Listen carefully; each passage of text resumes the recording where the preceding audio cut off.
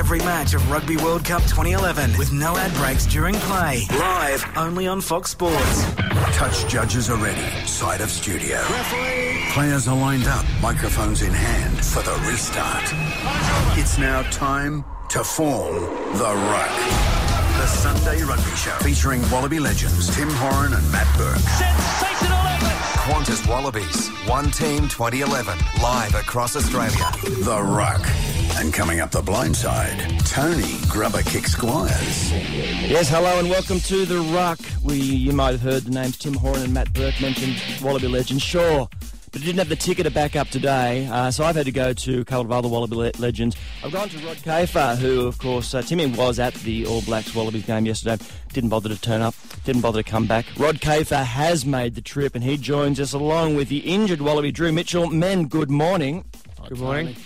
Rod, did you see Timmy over there? I did. Mm-hmm. Tim spent a lot of time in bars, just lobbing around, doing nothing. You know what he's like. I know exactly what he's like. He was having a late night last night. I left him. Well, he actually went to bed before me. But I stayed up, made the plane, got back here for the show. That's how committed I am. I know. See, this is the thing I have always liked about you, Rod. And Matt Burke, he didn't even go to New Zealand. I've got no idea where Matt Burke is. No, sunning himself somewhere, no doubt. Drew Mitchell, good morning to you. Yeah, good morning. Look, you're a man who, I don't know, have you already had any contact? Because the boys, they obviously play that game, and we'll get to that in some detail. For those who've just woken up may not be aware, New Zealand 30 did beat Australia 14, and they do retain the Bledisloe Cup, and that hoodoo at Eden Park continues. We'll get to that game in its specifics in a little while. Have you managed to, because the boys, they flew with Rod Kafe back, they stayed up basically. They've flown and they'll be in Sydney now waiting to go at a 10 o'clock flight heading to South Africa.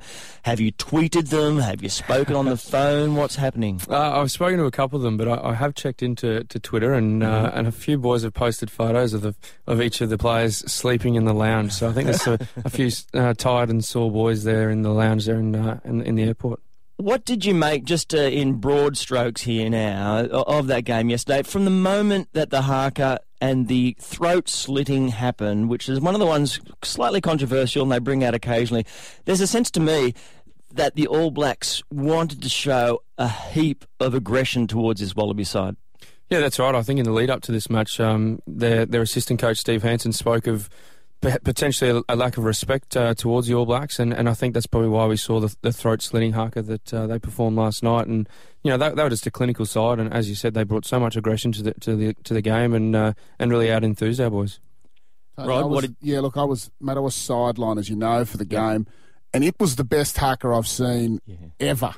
I think they were so up for this game, and I was chatting to a few of the assistant coaches before the teams ran out, and they were sort of saying to me in this sort of quiet tone that, geez, our guys are really up for this game today. There was a real element to the game. There was an edge to the game, and when they did the haka, I just knew. You sometimes know when you watch the haka whether the All Blacks are really up for it or not. Sometimes you can see that they might just have taken the edge off. They were as aggressive as I've ever seen them. I remember the shots of Richie McCaw and his face during the haka. It was unbelievable. And then they came out in that first 17 minutes, that was the end of the game. So it was impressive stuff. I'd heard during the week that Dan Carter had been talking about, in just those terms, right, exactly that how up this team was for it and how up his forwards were for that contest. There was even talk that some of the Crusaders were a little bit, peeved about the Reds and the Super 15 final and the kind of perceived arrogance that was there.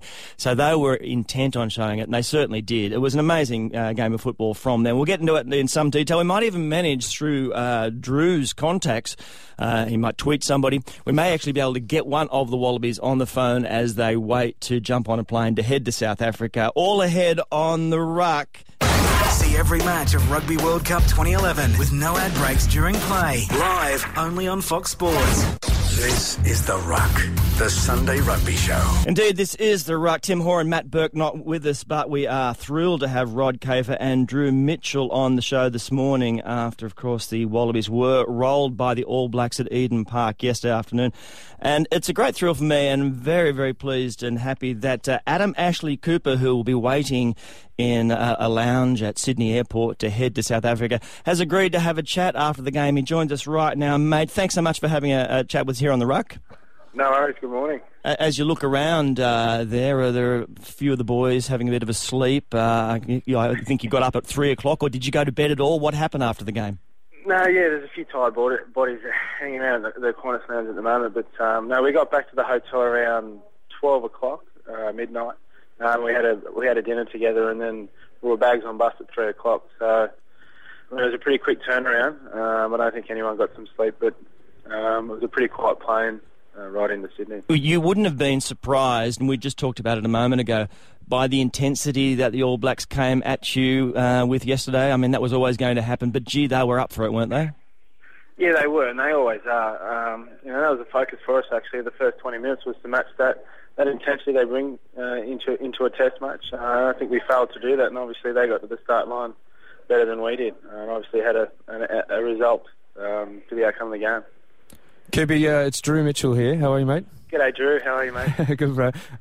Mate, can you talk us through what you're thinking facing that haka last night? It looked particularly intense. Obviously you stood there in front of quite a number of them when you've played them in the past. But can you talk us through what you were thinking last night?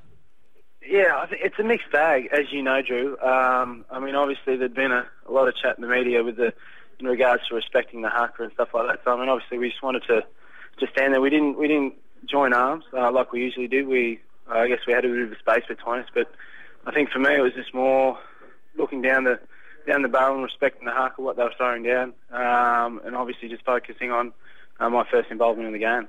Cooper, you played in the match, obviously lost it. What's been the thoughts now that you've had a little bit of time to reflect on it? 3 tries to 2, and even though you were beaten sort of comprehensively on the scoreboard, my thoughts were you weren't too far away at times.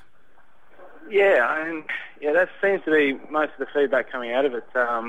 We knew we were off, but in the scheme of things, it wasn't too far off.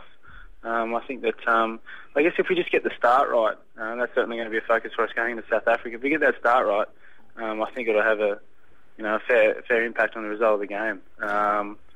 Obviously, intensity and the physicality element at the start of the game was certainly affected us, but I think the best thing about it is that we've got a week to turn it around, like I said last night, Kafe. Yeah. Gee, the Kiwis are very keen to hate Quade Cooper, aren't they? They put the big image of his face just at the end of the haka there as well. They're trying to, obviously, he's a key man. Throws that intercept early. Does that set the tone? Did your shoulder slump a little bit then? No, not really. I think that's just part of the game. Obviously, Quade's got a very creative part to his game, and you're always going to get long passes and all the tricks, I guess, that he brings to the game. But I think it's just important to stay positive and just react. And I felt like we were probably a little slumpish out there at the start of the game, and we didn't react quick enough. Kubi, just on a lighter note, mate, I understand that you're at the Sydney International Airport in the Qantas Lounge. Previously, when we've been there, you've always booked in for a facial in that day spa there. I'm just wondering if they're open this early, and secondly, if you've actually booked in. Hey, good one, Drew. That's a G up. No, there's been no facials. Certainly thought about it though. Yeah, no doubt sitting with a bit of Eggs Benedict in front of you. I went straight to the restaurant and ordered your favourite egg white omelette with a side of porridge. Speaking of which, you're in a team. Has all the talk been this week, does Warnie look better or worse with his the new look? Who? Shane Warne. I haven't seen him. No way. I've got a computer in front of me. I can Google him. All right, mate. Well, look, it's a great thing for you to have a chat with us because now, obviously, you get on that plane, get to Durban, and so you've got the full week in preparation for South Africa, who will the Springboks be. They'll be a slightly different proposition to the team that you faced a couple of weeks ago. Yeah, they'll be a different team. I think they've got 8 or 9 players available for selection that weren't in Sydney, so and of their starting team of the past. So they're going to be a completely different outfit. They're always very, very strong and a complete team over there, and from what we've experienced in the past, it's going to be no easy task. So the boys are pretty excited about it. Like I said before, taking a positive out of last night, we've got a week to turn it around, and hopefully we put in a really good show next week. Well, mate, all the best for that, and hey, welcome to the Waratahs as well. It'll be lovely to have you running around in the blue jersey next season. Yeah, I'm really excited about that actually, but thanks. There he is, Adam Ashley Cooper, Wallaby, at the airport and taking the time to have a chat with us here on the Ruck. Much appreciated. Plenty to come. See every match of Rugby World Cup 2011 with no ad breaks during play. Live only on Fox Sports. This is The Ruck, the Sunday Rugby Show. Timmy Hoare and Matt Burke not with us today, but happy to be joined by Rod Kafe and Drew Mitchell. Tony Squires with you. Since Tim isn't here, and he's a man who always insists that I give club rugby scores from Queensland, I'm not going to. Queensland Club Rugby. Thank God. Yeah, Kafe, you've got no idea what I have to put up with. I hear it. No idea. I know. Sometimes just some obscure team running around in North Queensland gets a run. Yeah. I should be going. I'm in the Hunter today. The Pecolban Reds. Maybe I should get their score. Yeah, you should. Yeah, I think they're playing very well at the moment, the Pecolban Reds. We're not doing that, but what we are doing, of course, is still giving you the chance to win stuff, all thanks to Heart Hammers. Why wouldn't you want to win a hammer?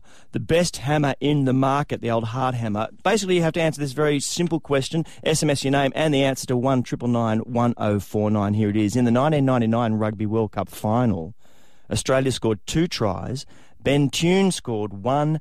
Who scored the other? In the 1999 Rugby World Cup final, SMS your name and the answer. 1999 1049. Heart Hammer comes your way. All right, we spoke to Adam Ashley Cooper about that game yesterday. Very keen, boys, to hear from you. I mentioned the Quade Cooper through the intercept pass early. He seemed to be, his actions. He's a brilliant player. We know he's a brilliant player. Does he have to keep playing that way, or is there a second level, a kind of fallback position that he needs? Well, I mean, one of the great challenges for Australian rugby for this Wallabies team is finding a game B. They've got a pretty good A game. They know what it is. They know how they want to play. But I think the All Blacks in particular worked it out last night and they were prepared for it. And when Australia played that way and came out deliberately with their counter-attack, Quade at 15, they kicked to him. They had a great kick chase and put a lot of pressure on. It played right into their hands. And Drew, you've played in that side with those guys in the back line. The challenge is probably finding a level head or somebody to do a little bit more of the talking rather than necessarily the guys who are always fixated on the ball in Will Guinea and Quade Cooper. Somebody outside them has to talk. Yeah, well, that's right. I mean, there's so much focus on Quade Cooper these days because of his brilliance, like you say. But, the guys outside him are the ones that can see the opportunities that are available, and the voice needs to come from them. And Pat McCade's only played a few games now, and Adam Ashley Cooper a little bit wider, but it just seems like they need a bit more of a steadying influence somewhere in that midfield. And I'm a big believer that Matt Giddo should be there at some point. I mean, I know Quade Cooper provides a lot of brilliance, but at times you need to steady the ship and play. The game management needs to be there, and I think with the assistance, of a guy like Matt Giddo outside Quade, then we'd get that balance there. And I think at certain crucial times of the game, we'd come up with more positive results. Matt Giddo, of course, running around for the Galloping Greens of Randwick yesterday in club rugby, just putting his hand up, and hopefully he will get a start. Before we get to that again, Drew, just give me an update on where you're at injury-wise. Yeah, so my ankle's come along really well, actually. I'm going to try and replicate a full week of training this week, and hopefully be right to play potentially on the 20th of August. Otherwise, definitely for the Barbarians against Canada or on the Gold Coast the night before the boys play the Bledisloe in Brisbane. When you did that leg, and there was pictures certainly on 7 News we had of you recuperating in bed, you seem to be surrounded by a lot of Drew Mitchell memorabilia. There were jerseys on the walls, photographs. Was this your own room? Is this what you have? Used to drift off, just pictures of you doing stuff? No, that's just a doting mother that has a few things on the wall. But certainly, if anyone that comes to my house, there's certainly no memorabilia on my walls. But it was good to be cared for anyway. It's very sweet, Drew. Very sweet. You're a real mummy's boy, too. Yeah, I am. Really. I know. It's nice. Hey, Kafe, the All Blacks, they were called Dad's Army. They really stood up yesterday. They have the great ability to peak between World Cups. Does New Zealand really now have... Can they dare to dream about what's going to go on Rugby World Cup 2011? Look, stupidly over the last few years, I've thought, right, this is the end of Richie McCaw. He's over. He's done. Yeah. He's dead and buried. And he comes out and plays like he did last night. I mean, that was his best game of rugby for the season last night. There's no doubt about that. He hasn't had a great deal of football this year. The other player who never ceases to amaze me is Dan Carter, and his capacity to make decisions, the right decision under pressure every time, when to kick, when to run, what to do. He made 2 or 3 try-saving tackles last night that were just unbelievable. But I think in their experience in their side. I mean, I've seen a lot of Bledisloe Test matches, played in a few. That was the best All Black performance, I think, on reflection that I can almost recall. I just thought they were outstanding. The Wallabies threw a lot of pressure to them. I mean, at the 30-minute mark, we'd had 4.5 minutes in their 22, and the All Blacks had 20 seconds in our 22 in attack, and they were leading 17-0. And that was a reflection of the game. They were just absolutely brilliant when they got their opportunity, and we didn't have anywhere to go. And I think there's one of the issues that Australia have is just how they come to grips with moulding the Queensland style of play, which was very successful and involves quite a few of the key players for the Wallabies, and the rest of how Australian rugby wants to play. That's a challenge. But I think the All Blacks, I was on the flight home with Kearnsey this morning, and we were chatting away about what we thought of the prospects, and Phil made the prediction, well, that's it, the All Blacks, they're done. They'll win this game. They'll win all the Test matches until the World Cup, but they'll lose it. He's called it. And he's called it. And at the last World Cup, he actually called. He did call in 2007. He said at a function that the French would lose the opening match to the Argentinians, and then France would play New Zealand in the quarterfinal in Wales, and France would beat New Zealand. New Zealand would be knocked out. So he's got form. Wow. He's got form. It happened 2007. Could happen again. Kearns. The great Phil Kearns. Yes. Pete Murray, always a winner, which is exactly how you would describe the great John Eales on the footy field. And it's, as you'd expect, continued off it, but in a slightly different way than you would expect. He is the Australian Sudoku champion. Yes, I said Sudoku champion. I managed to catch up with the great man earlier in the week. G'day, mate. Hi, Tony. Competition is an important part of your life, and certainly was. It's interesting that the Sudoku, which you are now involved with and I have found out so good at, when did that become part of your life? Oh, it's funny. I used to love doing crosswords, and when doing all the travel, and I've always spent too much time on planes. Well, the last 20-plus years I have anyway, and I've always loved doing crosswords on planes. And all of a sudden, these squares with numbers in them started appearing next to the crosswords. So I started to try to do them probably about mid-2000s, 2004, 5, and really enjoyed doing them and just kept going. So far that, in fact, you're now swapping the Wallaby Gold jersey for the Sudoku Gold jersey. Look, I've got to be reasonably humble in what I say here because I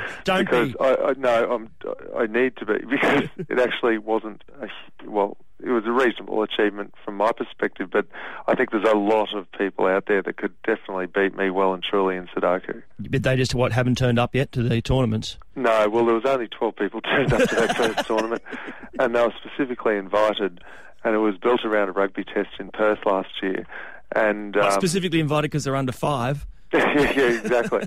I was the only one who was at no. It was actually organised by a guy called Mick Collis, who wrote a book, who's involved in, has always been involved in rugby, desperately wanted to represent Australia in something, wasn't able to achieve that, and then was sitting next to his mate on a plane one day who was doing a Sudoku puzzle. And he said, "What's that?" And he told him what it was.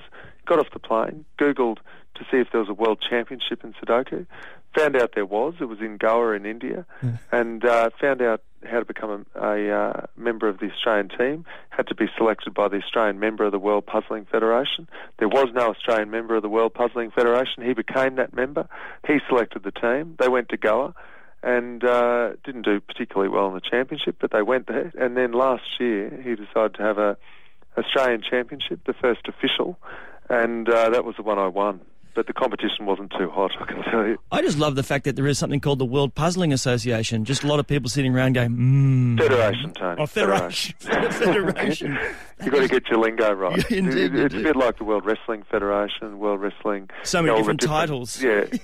So what happens now? The 2011's in Hungary, yeah? It is. It's in Eger in Hungary, and so... There is another competition, which is the Barocca Focus 50-plus Australian Sudoku Championships, and anyone over 50 can enter for one spot in the team.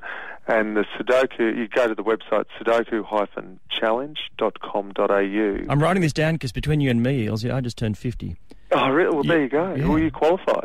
Excellent. You're the target market, Tony. I am. I can also travel around Australia for $2 on light rail. When you were playing, when you talked about puzzling, other teammates, were they involved in that, or were they kind of just listening to music, or, were they puzzling? Well, you had the full extent. You had the ones that just slept the whole time. Mm-hmm. You had some that would big readers, or other forms of literature that could barely be classified as reading. Came with staples in it? Yeah. Delicately played. Yeah. What about my boys? What about Timmy Horan and Matt Burke? Would they have puzzled? I'm not sure that they were puzzling at times. Yes. But I'm not sure they were puzzlers. Yeah, I'm not sure about Berkey. He may have done the odd one. I'm not sure it was Timmy's forte. No. All right, mate. Look, it's so lovely to talk to you, and it's so great to know that you're still using your brain for good. It's a pleasure, Tony. See every match of Rugby World Cup 2011 with no ad breaks during play. Live only on Fox Sports.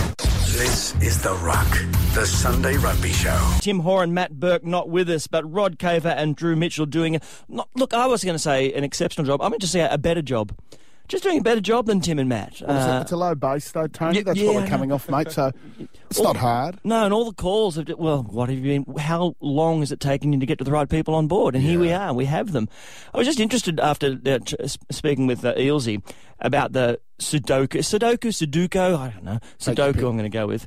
The puzzling, the World Puzzling Federation in which he's part of.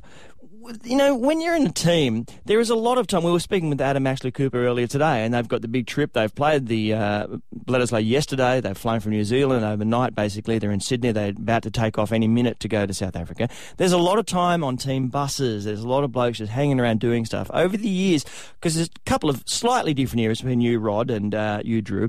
Yep. How did you, Rod, first spend your time and that downtime when you weren't training, when you just had to fill in the hours? Was it Sudoku or puzzles? No, it really wasn't. No. Sudoku, I don't think had been invented, even though it was probably a 2,000-year-old Chinese torture tactic, but it wasn't really popular. We were, obviously, I was before the great electronic age of electronic devices in your hand. We used to do one of two things. We used to play cards. Have a mad 500 tournament running around, had a trophy, used to travel with a trophy. Wow. Or we'd go to the pub and have a few beers. That's typically, we had as you recall, there was a former coach of the Wallabies, Rod McQueen. Yes. And my time during the Wallabies and at the Brumbies for many years, really the only way to deal with Rod and the sort of state of mind that he put you in was to try to dull the senses by going to the pub and having a few beers. And that was literally how we survived a few years and won the World Cup in 1999. We got off the plane in 1999 to the World Cup and had a massive bender, and I think that put us on the right setting for that to win that tournament. Are you suggesting something here, Rod, for maybe this year? Well, there's form there, Drew. That's all I'd say. There is form. There is good form. We were sponsored, lucky enough, by Guinness on that tour back in 1999. That was steak in a glass. Yeah, steak in a glass, and that's really all you needed for the 7 weeks of the tournament. A Guinness a day kept the doctor away. Did you have, who were the inspirational figures in that team in terms of this activity? Oh, look.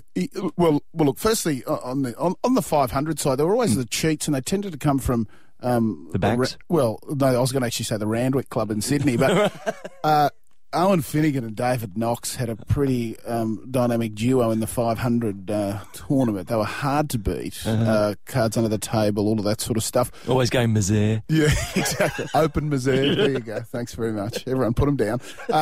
But then Owen was pretty good, actually, when he'd head off to the pub and have a beer also. He'd typically lead the charge. I was lucky enough to be in the last couple of weeks at the World Cup in 99. Funnily enough, the last 3 weeks I was what was called a double dirty, so I didn't get stripped for any of the games. I was outside the 22.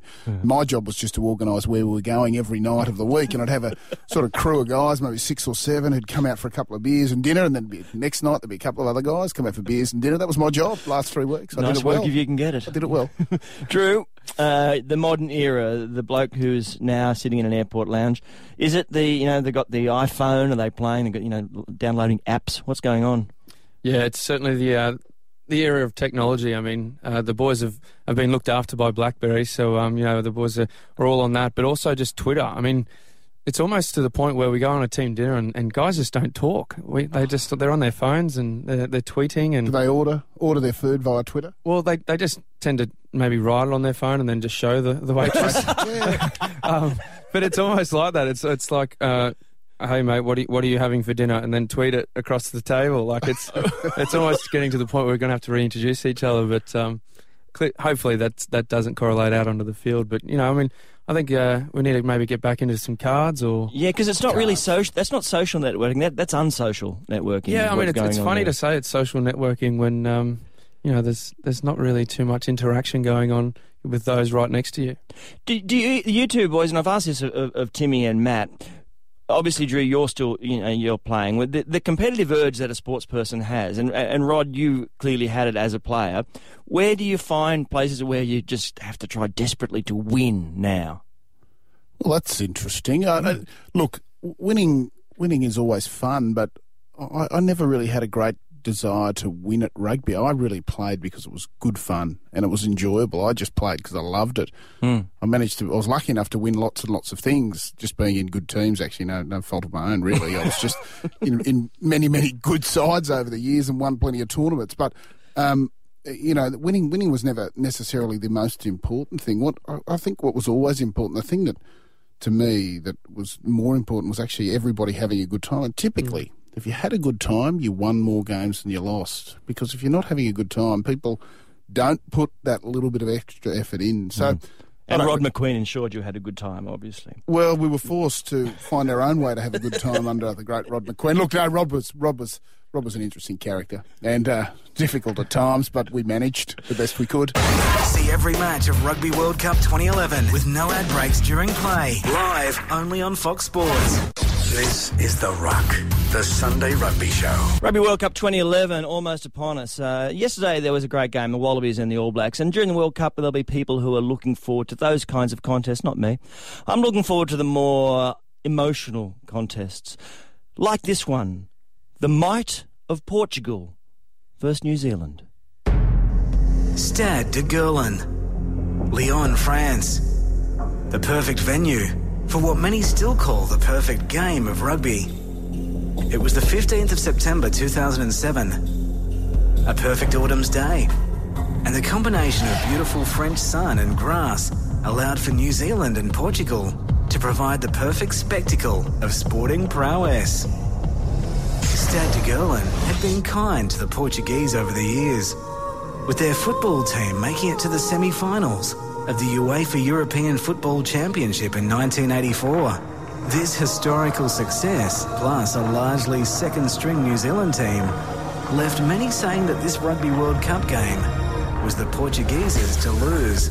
In what English referee Tony Spreadbury has referred to as his toughest assignment, the Portuguese, or as they're affectionately known, Os Lobos, counted the All Blacks 2 tries within the first 13 minutes with a superbly taken drop goal. The might of the Portuguese then peppered the All Blacks line with attacking raid after attacking raid and conceded a mere 6 further tries before the end of the first stanza.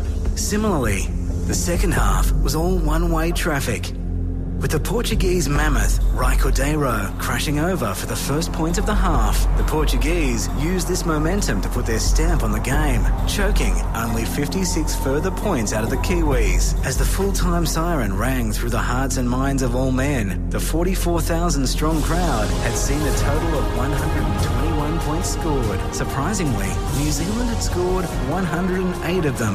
After the 95-point loss, Tomás Morais, the Portuguese coach, summed it up perfectly, saying, "This is an excellent day for rugby in Portugal and rugby across the world. I don't think it was a disappointing game. We played rugby from first to last." Well said, Tomás. The 108-13 scoreline certainly suggests that. Magnificent. I know more about Portuguese chicken than I do about Portuguese rugby. I have to admit. Any insights, Drew? Well, funny you say Portuguese chicken. Stephen Moore, the current Wallabies hooker, owns a Nando's franchise in Belconnen in Canberra. But even more so, a really good mate of mine from school, his younger brother, Joe Gardner, has now been learning his trade of rugby over in Portugal and has played for the national team and is still playing for the national team. So very Portuguese name, Joe Gardner. Yeah.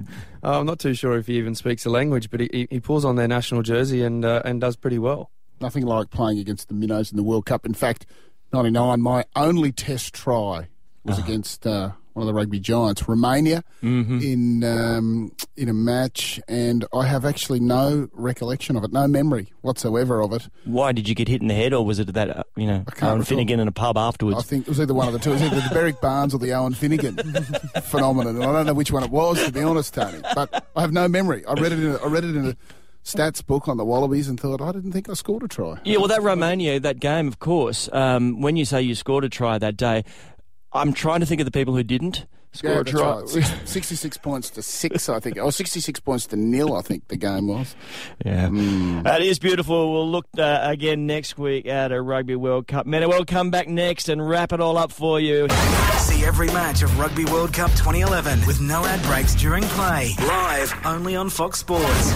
This is The Ruck, the Sunday Rugby Show. Just wrapping it up for you, we did offer you the chance to win that beautiful hammer. When I say beautiful, it's a very odd word to describe a hammer, but I'm going to say it again. Beautiful hammer from Hard Hammers. Nothing hits harder. The question was, in the 1999 Rugby World Cup final, Australia scored 2 tries. Ben Tune scored 1. Who scored the other? It was, of course, the man known as Mellon. The man who we've learnt today from Rod Kafe is a mean 500 player, loves going misère, loves leading the charge into a pub. His name is Owen Finnegan.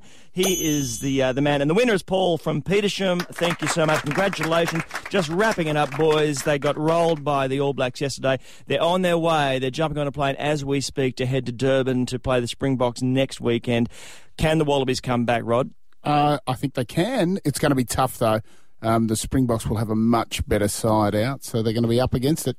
Drew, what do they have to do?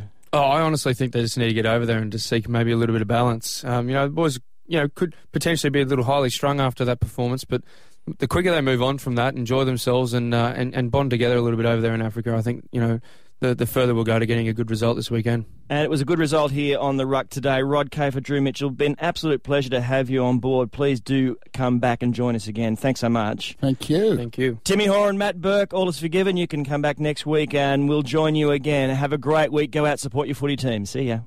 See every match of Rugby World Cup 2011 with no ad breaks during play. Live only on Fox Sports.